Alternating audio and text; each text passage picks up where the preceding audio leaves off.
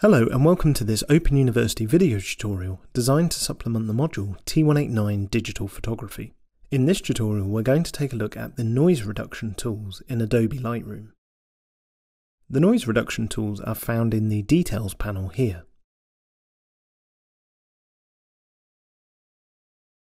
To begin with, here I've set the sharpening, luminance and colour sliders to 0, but these are not their default values.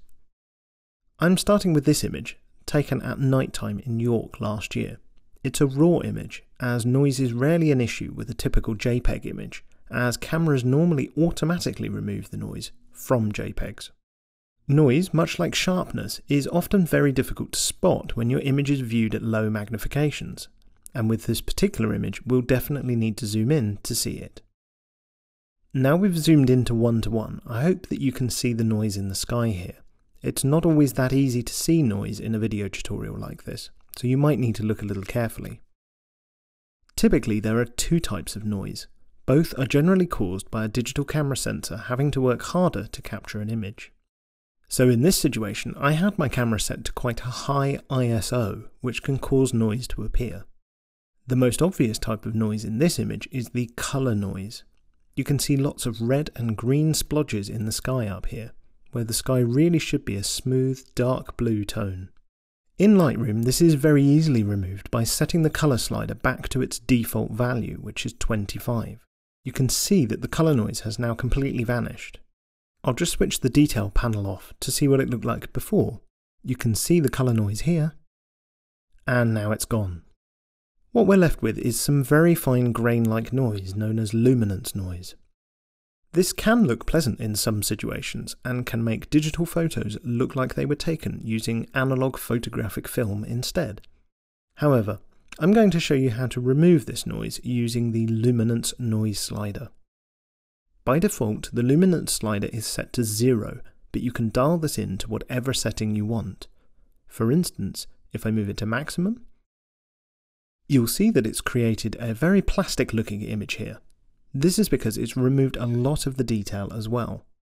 Zooming out, you can still see this plastic effect. I'll zoom back in and we'll have a look at the effect before and then after. So we went too far with the luminance slider there. We can reduce that down, maybe something around halfway would be more suitable. We've definitely reduced some of that noise, especially from the sky, but a lot of the detail remains. The detail slider can help recover some more detail. Dialing that up to 100 has brought back some of the detail in the sign here and in the wall there, but it has also increased the noise again.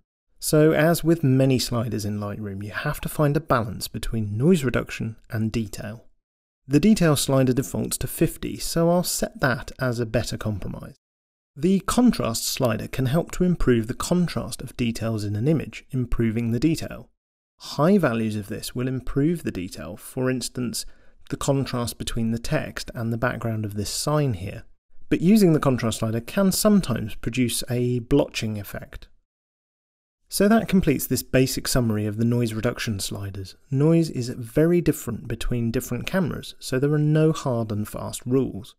Just remember that colour noise can be removed with almost no negative effect on the image, whereas luminance noise can reduce the details. One final thing to consider is that noise gets worse with the more sharpening that you add. I'm not going to show you an example of this, but if you do have some noise problems, it might be worth playing around with the sharpening sliders to see if you can reduce the noise. It's a compromise between how much noise you want and how much sharpness you want.